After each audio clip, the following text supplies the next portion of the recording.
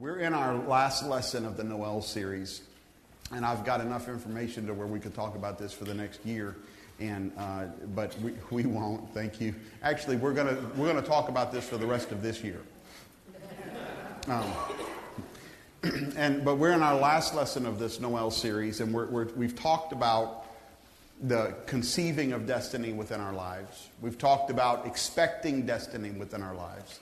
We've talked about last week delivering destiny from our lives. In all of this, we're using the story of Mary, the mother of Jesus, as she goes through the process of delivering, bringing life, giving life to a God-designed destiny that God has developed within her and is developing from her. And we're applying the lessons that she's learned and the story of her life to our own lives and seeing how we can move through this process in a very healthy and strong manner to where at the end result we're able to live and enjoy the destiny that we have, that we've produced, that has been delivered from our life, and it becomes a blessing not only to our life but to the world around us. And today we're going to be talking about the idea of living within the realization of our destinies. And it's a pretty big concept, one that I want us to fully comprehend, and I'm going to use a few more scriptures than I typically do in order to ground what we're talking about in the Word of God, because we all know that it really doesn't matter how brilliant Micah Sutton is. And he's brilliant. So I've been told that doesn't matter as much as what's in the Word of God. Because what Micah Sutton thinks changes throughout the years. How I see things that happen in my life, and so on, different expressions of life, different lenses that I work through and walk through and use to see the world around me. But what does not change is the Word of God. It is established forever. Amen. And so with that, we can operate in the Word of God, knowing that what we've said today will last on into the rest of our lives because it was established in the Word. So let's look at Acts chapter 1, verse number 12.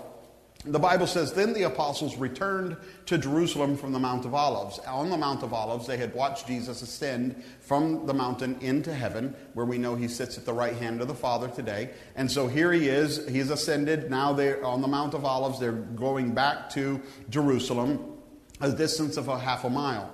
When they arrived, they went to the upstairs room of the house where they were staying. Here are the names of those who were present. It's important to see names when Scripture gives it to us. He says it's Peter and John and James and Andrew and Philip and Thomas, Bartholomew, Matthew, James, son of Alphaeus, Simon the Zealot, and Judas, son of James. They all met together and were consistently united in prayer. Now, would you read the next phrase with me? Along with Mary, the mother of Jesus. Now that phrase is important as we move through this. Several other women and the brothers of Jesus.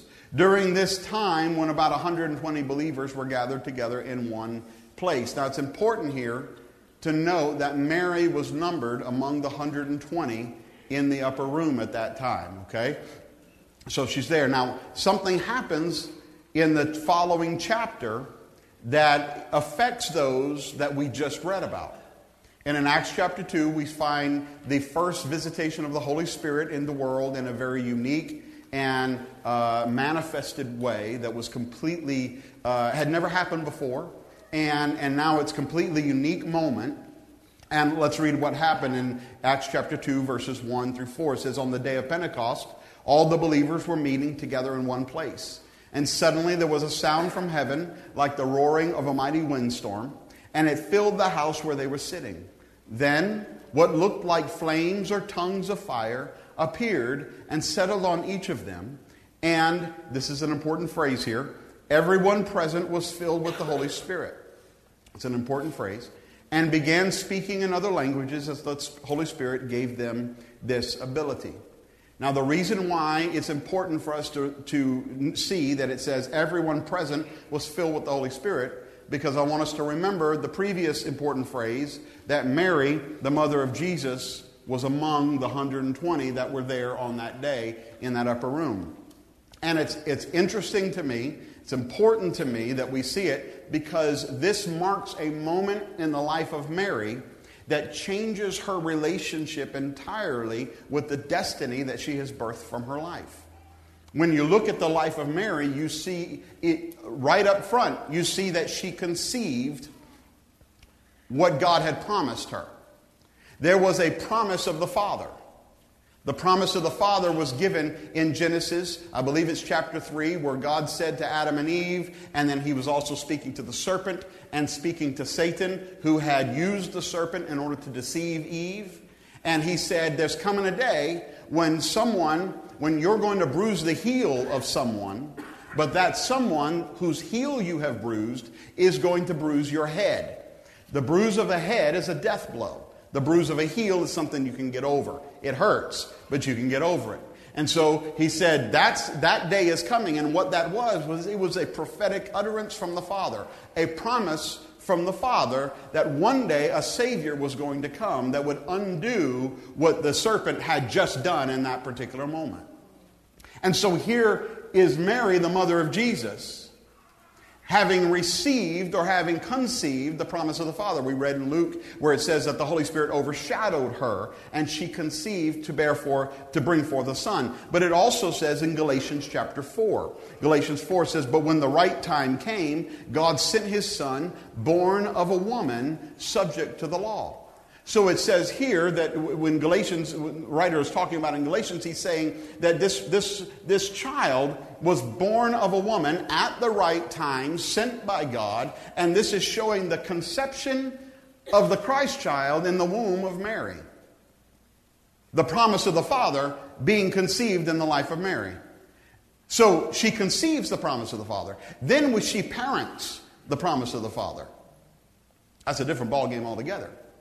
Because Mary and Joseph, they're going about their yearly ritual within their religious custom, and according to the law, they were doing everything they were supposed to be doing. They took Jesus he's around 12 years old, they take him to Jerusalem to worship, and now they're headed home with in the South we'd say a whole passel of people, but I don't know if you'll understand that. So, a whole bunch of folk. And they're going home and they're looking around and they realize Jesus isn't with anybody. And so they say, oh man, we got to get back to Jerusalem to go find Jesus. So they start looking for Jesus. And they don't find him on the soccer field. They don't find him on the football field. They don't find him on the basketball court. They don't find him playing his Nintendo Switch anywhere. They find him in the temple. And they're shocked by this. They're shocked because he is in the temple teaching the teachers. And they're listening to him and being amazed at the wisdom that he's bringing forth. And in Luke chapter 2, verse 48, it says, and when his parents saw him, they were astonished. And his mother said to him, son, why have you treated us so? Behold, your father and I have been searching for you in great distress. Now Jesus is going to respond to his mama. And he said to them, why were you looking for me? Did you not know that I must be in my Father's house? Notice that when Mary references your father and I, she's referring to Joseph. But when Jesus references my Father's house, he is attaching his Father to a house. He's saying, the house that you find me in right now is the house that belongs to my Father. He's not talking about Joseph anymore. What we find is that Jesus is becoming self-aware, if you will. The destiny of Mary is becoming self-aware, where he's saying, hey, my life is about something bigger than just daddy, mama, and me in the house. There's a bigger house that I'm part of. There's a different Father that I'm connected to, and I need to be about his business in his house. And we find him becoming self-aware, and Mary and Joseph, she's conceived the promise of the Father. They're parenting the promise of the Father. And now here in the book of Acts, we find Mary being filled with the promise of the Father. And that's an interesting context, because you have the promise of the Father within the womb of Mary. The promise of the Father outside of Mary, she's living with him. And then now the promise of the Father is now within her. In Acts 2:4, it says, and everyone present was filled with the Holy Spirit. But in Colossians 1, it says it in a slightly different way. It says, for God wanted them to know that the riches and glory of Christ are for you Gentiles. So the riches and glory of Christ are not just for the Jewish believers, but they're also for the Gentile believers. And what happens when somebody becomes a believer in Christ Jesus and has that experience of salvation with God? This is what happens. This is the secret. Christ lives in you. This gives you the assurance of sharing His glory. So in this moment, Mary conceived Christ. She birthed this destiny. And now she is beginning the process of living within the destiny that she has birthed. It's kind of mind-bending when you start breaking it down, because Jesus adopted physical form and physical life through the womb of Mary, was birthed from Mary, but now Mary was finding eternal life within Him. It's a reverse of situation. And the same reality happens with every God-designed destiny that is birthed from every life. It's a strong place to live within your destiny. And here's the big idea today. If you are a note taker, there's an opportunity to take some notes in your service guide. The big idea is that living within your God-designed destiny is the objective. Living within it. That's always the objective. Living with destiny means that destiny is living outside of you. It exists outside of you. And oftentimes you can exert control over destiny. Jesus, clean your room. Jesus, it's time to go to bed. No, you cannot have one more glass of water. That seems ubiquitous. I guess Jesus did it too. I don't know.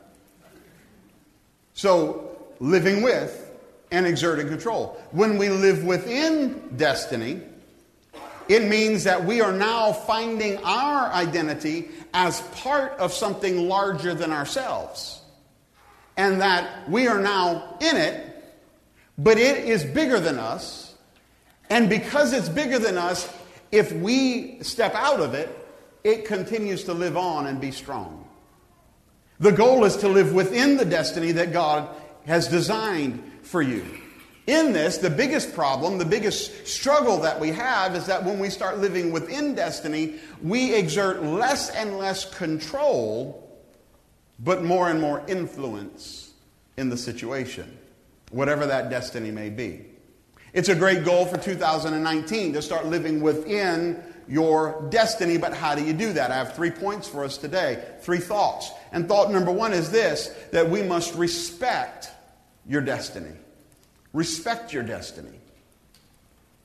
Those who lack respect for their destiny demand control or they walk away. If I can't control the situation, I'm going to walk away from the situation. The problem is, the bigger something is, the greater something gets, the further it reaches, the less control any one person can have. In this church right here, sometimes people will say, not in this church, but people over history and through time have said, Pastor, do you control the church? And the answer is, the bigger the church gets, the less any one individual has control. I don't control this church. We have an elder team. We have an administrative team. We have the staff and the pastoral team. And no one person can make sweeping changes in this. We can choose to buy red or blue paper clips. That can be controlled. But the bigger the decision and the bigger the church gets, the less control there is. There has to be unity within the leadership team of the church in order to be able to go in a particular direction or to be able to do any particular thing. No one individual controls the church. And the fact is, the bigger the church gets, the less that is true. And what ends up happening is that we more and more lead by influence than we do by any level of control. Well, the bigger your destiny gets, the more influence you'll have in the situation, but the less control, specific control you'll have. And when I think about Mary, the mother of Jesus, it causes me to take a pause. Because if there was anyone who should have had the, quote, liberty, end quote, to step away from the situation, from their destiny, for good reason, it would be Mary. She's standing at the foot of the cross, watching her son, her destiny, die. And if anyone would say, if I can't control this, I'm going to walk away from this. If I can't stop this, I'm at least not going to support this. I'm not going to stand around and watch this happen, watch my son die, a death that he does not deserve. Mary could have walked away and we would have all understood why she did it. But instead, Mary says, not only am I going to stay here and watch him die on the cross, but I am going to respect him enough to believe that he can handle the situation that's before him. I'm going to respect him enough, respect the destiny enough to believe that even though I'm watching him die, this isn't the end of the story of the destiny that I've given birth to. See, potential is there when destiny is delivered from your life, but it must be given the space to develop. I know some folks who, with their children, well, I'll just give you an example out of our own lives. Tyrion, one time, I don't remember, 5, 6 years old, we went to Walmart because he had $5 and the world was his oyster and he wanted to spend it. And so we were there in Walmart and he had it in his hand and I told him, son, put your $5 in your pocket so you don't lose it. He said, I got this, Dad. I said, no, man, it's easy to drop stuff. Don't waste it. He said, no, it's good, Dad. I've got it. I'm not going to drop it. Fine, no problem. He went on. He had his $5. We found the perfect toy, the thing that the Lord had designed just specifically for him in this moment. And so he's excited. We're walking to the register. I said, hey, get your money out. And he reached down and realized he didn't have his $5. And I watched his face melt into a sob. And we walked around that store. I went to places in Walmart that I had never been to before and will never go again. But I went there because I wanted to find that $5 for him. And we couldn't find the $5. And I said, well, Bud, and he's sobbing. His eyes were as big as his head in those days. His head's grown a little bit since then, but great big blue eyes just pouring with tears. Sobs just racking his body. And I said, put the toy back. I know. It was $5. I wanted to give him $5. $5 wasn't going to change my world, but it could change his destiny if he learned the lesson of don't lose the money or the resource that you have. Take care of that thing. And we walked out of that Walmart, and he didn't have that God-designed toy. We got in the car and we drove away, and he doesn't lose money today. I trusted that the child that we had delivered from our life, I respected him enough to allow him to expand into the potential that he had. And today he treats money wisely. Not that he has a lot of it, but he treats it wisely because he's learned the lesson I knew he could learn. Respect your destiny. Number 2 is expect your destiny to outlive you. If it's going to outlive me, it must grow beyond me. Expect your destiny to outlive you. One day, I was mentoring this young guy who was coming into ministry and doing great. He's got a great future before him. And we were sitting there, and I was telling him that the night before I was on the phone with some leaders from the church at Legacy, where we had planted it in Kona and it had grown, and then we moved to Tomball and left that church. And he was sitting there, and he looked, and I told him the church is doing great. It's grown, it's flourishing, it's all good, positive stuff. And he looked at me and he said, "That must stink." I said, "I'm sorry?" He said, "That must stink because while you were there, it did all this, but now that you're gone, it's doing better. That must be tough." And I said, you have daughters, right? He said, "Yeah." I said, "So it's your greatest hope that the day you die, they die too, right?" He's like, "No." I said, "Oh, it's your greatest hope that the day that you stop being able to support them, they can no longer support themselves, right?" No. It's your greatest hope that the day that you stop pouring into their life, they grow no further than that. They stop growing right then and right there. And he went, "Oh, I see." I said, no, I'm not upset that they're doing better. I'm thankful that they're growing and developing because I want the thing that we have birthed to grow beyond me, beyond my life, beyond what I do, how I do it. If God has designed something in you, it needs to grow beyond you if it's going to live past you. Praise God. It must. We know that churches die around us all the time. It's not our prayer. It's not God's plan. It's not what we hope for. But we know that right now we're living in a blessed place. Pastor Benton talked about it. We're growing and developing and cool things are happening. But that's not the story everywhere.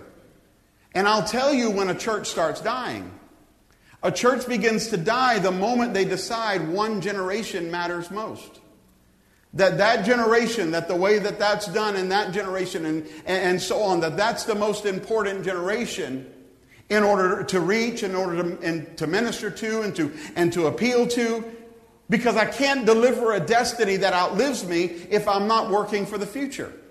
If my focus isn't future oriented, and too often we become more concerned with control than influence. And as long as it's within the sphere of what I have, what I can touch, what I can understand, even to a point what I can appreciate, I can control it. But once it gets beyond that, I start losing control, and I can still have influence if I learn how to live within the context of my destiny, and I don't have to walk away. Now, few people would deny the importance of the future, but most people find themselves stuck in the past in some manner.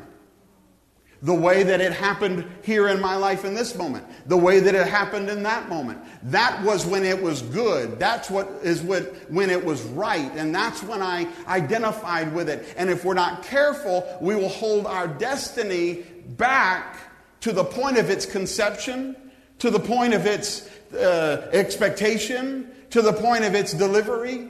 And we'll keep it a baby forever. And it's a dangerous thing to do. When I expect my destiny to outlive me, that forces me to be consistently focused on the future, whatever it may be. Mary watched Jesus die and still expected that her destiny would live beyond her. I don't know how she did that. Some of you right now might be looking at children who are dealing with drug addictions or alcoholism. Maybe you're dealing with, you're seeing a company that's going through some changes and some struggles. Maybe you're dealing with something in your destiny, a home that is kind of feeling fractured right now, or change and development is happening within it, and it's uncomfortable in this particular moment. And you're sitting there wondering, how can this happen? Well, here's the point.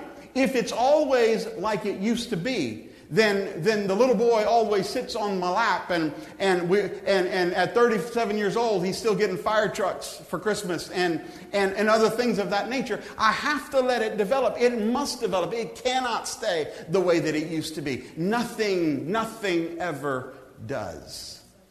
And Mary said, I don't know how this is going to work out. And I'm watching him draw his last breath. But I'm going to trust that this destiny is living on beyond me anyway. And that brings us to thought number 3. That in order to do this successfully, in order to live within your God-designed destiny, you must get to the place where you devote yourself to the vision over the expression. I've told the story of my nephew, Caden. He was born with some pretty distinct developmental disabilities.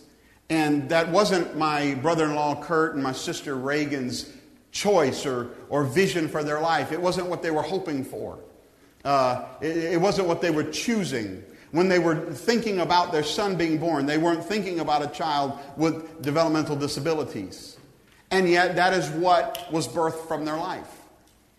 And if they were so focused on the expression, then it would be easy for them to live in disappointment. It'd be easy for them to live consistently frustrated and disappointed with who and what Caden is. Caden doesn't talk like other kids. He doesn't walk like other kids. He doesn't interact like other kids. He sat on the edge of the bed a few months ago and he pointed at himself like this and he pointed at the bed like that and he told my sister that he wanted to go back to bed. And she couldn't wait to share the news because that was an advancement in his world. Caden is a beautiful boy, a loving boy. He's a kind boy. Being around him, if you get the privilege to meet him, he will bless you more than you'll bless him, I can promise you.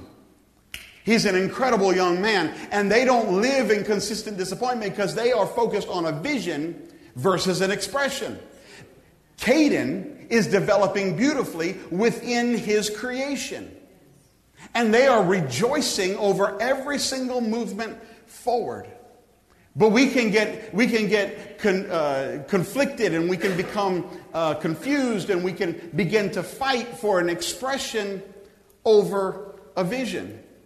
And most destinies are birthed with the idea, with the vision of positively impacting the future, but get stuck in an expression of that future that they're unwilling to let go of. For instance, if my son, Gavin, can I borrow you for a minute? You're not my son, I know, but let's just pretend like you are, okay?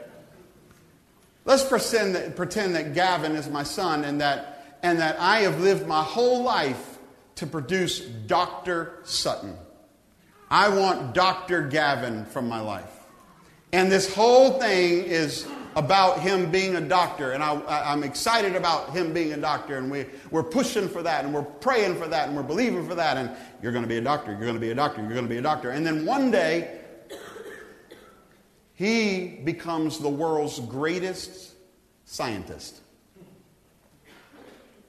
If my vision is right, then I can rejoice with my son and have a great relationship with my son, who's the world's greatest scientist, world's greatest garbage man, world's greatest janitor, world's greatest truck driver, world's greatest.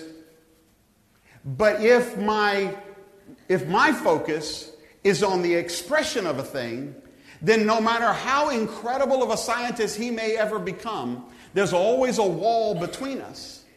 Because I was in love with Dr. Gavin instead of being in love and having a vision for a great relationship with a healthy, well-balanced, happy young man that I get to live within his life. So as he grows and develops, his life goes beyond my life. And suddenly now he's having kids, and I should be having grandkids, but I don't. Oh, they exist, but I'm not in their world anymore because there's a wall between us. I should be involved in his rejoicing with his discoveries, but I can't because there's this wall between us. And I can't live within the context of the destiny that I have birthed because the expression of the destiny was more important to me than the vision of having great relationship and living within the destiny of my life. And I am afraid, thank you, sir, I'm afraid that far too many people get connected with the expression of a thing instead of being focused on the vision of a thing. And so sometimes, whether it be in a home or a church, we birth something and it fits the culture and the time that we're in. And it's beautiful. But if we are not willing to change and morph and live within something and find identity beyond our own selves, then we end up finding that the destiny, it can't survive. And we become separated from our own destinies. My grandfather, you know I love my grandfather. I talk about him all the time. My best friend my whole life. There's no one in this world. I will fight you if you say something bad about my grandfather. And then I'll pray with you and we'll be good. But I'll fight you first. But my grandfather owned Baton Rouge Electric Motor Service for 30 plus years. Did great business. And my grandfather's business would have died if he hadn't have sold it first. Because his business relied on windings to regulate voltage in electric motors. And the microprocessor had been invented. And it was becoming more and more powerful. And my grandfather used to say, I've run a business for over 30 years without a computer in my life. I don't need a computer now. You can't do squat with a microprocessor without a computer. And he did not want to change in order to adopt the new technology, the new methodology, the new terminology. He didn't want to go there at all. And so as much as I love and honor my grandfather, and I'm so proud to be his grandson, his business would have died because he wasn't willing to change the expression of his business to fit the culture that he was living within. I'm asking you, I'm challenging you. I'm challenging us as a church. There are people here who you helped build this church 50 years ago. And then God married your destiny with the destiny of the Wygans. And they were here this morning in an earlier service. And I celebrate them and what God did with them over 30 plus years of ministry here. And then they retired and went on to travel the world and live happy lives. And God married your destiny with that of the Sutton family. And I don't know what all God's going to do in us and through us. I don't know the destiny that He's going to produce with us corporately any more than I do what He's going to do with you individually. But what I do know, what I absolutely know for sure, is that we must be so consumed with the vision of reaching people for the kingdom of God that the expression of a thing, that may have to change in order to effectively communicate to the culture that we're in. But the vision never changes. The vision keeps us focused on what is good and what is right and what is godly. The expression allows us to communicate it properly to the world in which we live. In your destiny, are you living within that destiny, or are you living with your destiny? Maybe there's some relationships that need to be healed. Maybe there are some situations that need to be resolved. Maybe there's some apologies that need to be made. Maybe there's some adjustments with destiny that you need to make in your life. I'm trusting and believing that the Holy Spirit is going to lead us into those things. I've got way too much to say and way too little time to say it, so I'm going to ask the Holy Spirit to do what I am not capable of doing. I'm going to ask Him to talk to our hearts and our minds right now and divinely place within our knowledge and our understanding what adjustments we need to make in each of our lives as we change our relationship with our destiny and begin living within the destiny, if it's in that place of maturity at this point. And I hope you get that part. So let's bow our heads together. Father, in the name of Jesus, you know what you're doing and how you're doing it. This series has built us and it's stretched us and it's expanded our minds and our thinking. I pray right now, Savior, that you would do in us what only you can do. Show us where we need to be shifting and changing. Give us an understanding of the adjustments that need to be made. Help us to have the courage to live within the context of our destiny, allowing the vision that you've placed within us to be maintained absolutely, even as the expression may need to shift and change. Mary trusted you. Her initial expression was as a baby in her womb. Then it was a child living in her home. Then it was a young man and somebody stepping into ministry. And then it was one dying for a world that really didn't even accept him. And then it was as a son who had died. And then it was a son who was raised back to life by his father. And then it was as the Savior of the world, Christ in us, the hope of glory. I pray, God, that your plan and your will be done in each of our lives. We're believing you for it. We're trusting you in it. In Jesus' name we pray. And can everybody say amen? Let's stand to our feet. Elders, would you come forward? We're going to close and worship this morning. If you need prayer for anything, please come forward and let us pray with you.